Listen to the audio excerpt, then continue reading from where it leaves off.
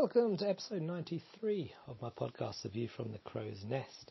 It is Sunday the 6th of September 2020 and I've not got much to say today. You'll be possibly relieved to know. So I took a day off, like a full day off. I was like, right, not working today. And I spent my morning tidying and cleaning and then had a lovely lunch. Mother-in-law made fresh donuts. Ate 3 of them with jam inside. Very fatty bum. Thoroughly enjoyed that. Had a bit of spumante with it and had a sugar and booze coma on the couch for a half hour. And then I did some housework and then made sure everybody tidied up because the house is a mess.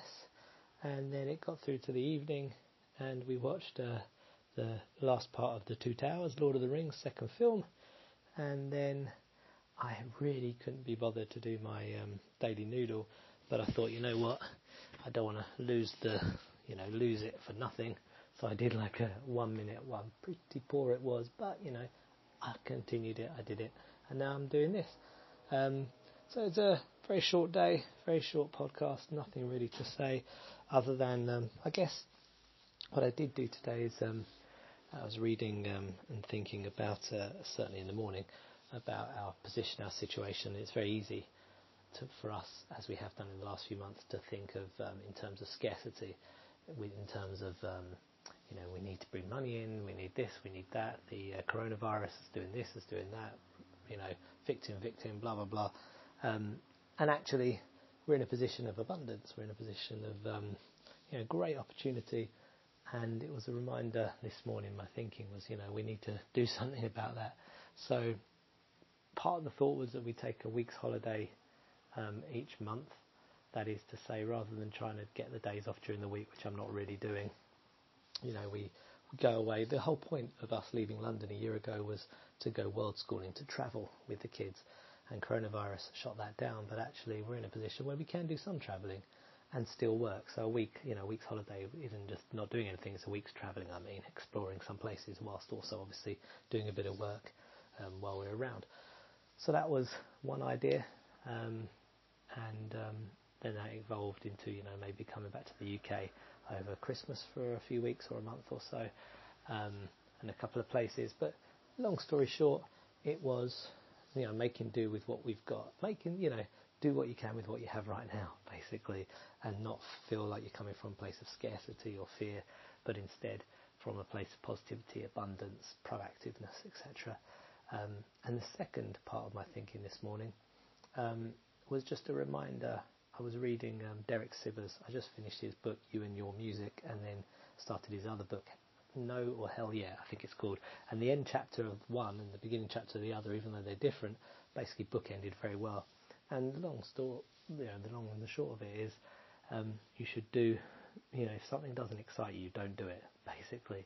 Even if somebody, people with success in that field or whatever tell you that's what you should do, if you don't feel excited by it, don't do it. So he gives an example. For example, as a musician, somebody says, oh, you must be on this app. Let's say TikTok. He didn't say TikTok, but let's say TikTok.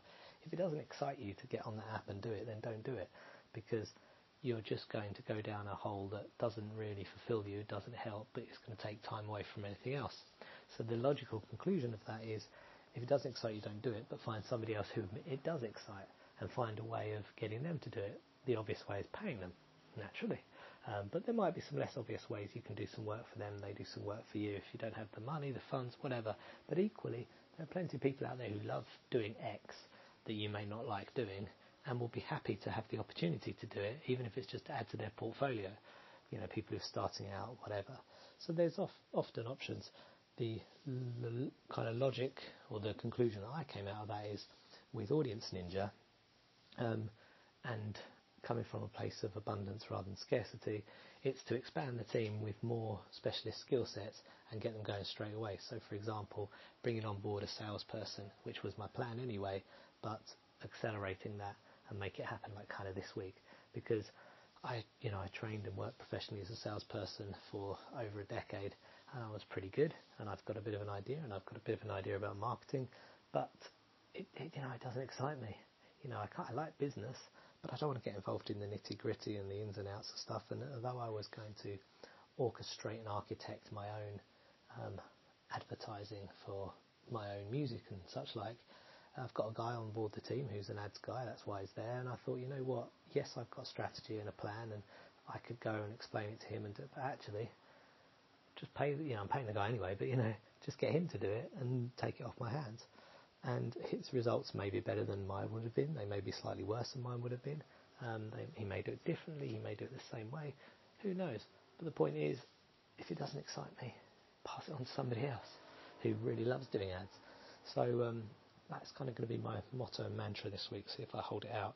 But basically, it's going to be bringing on board or utilising the people on the team and really farming everything out, really just letting go of my ego, letting go of my controlling nature of micromanaging some things, and just push it out there, and then focus myself on the things that really do excite me: making music, studying music, coming up with stories, writing stories, screenplays, books, travelling with my family, seeing new things, taking photos and videos while we're out doing those things and putting them together. Again, I won't put them together, I'll get somebody on the team to put them together.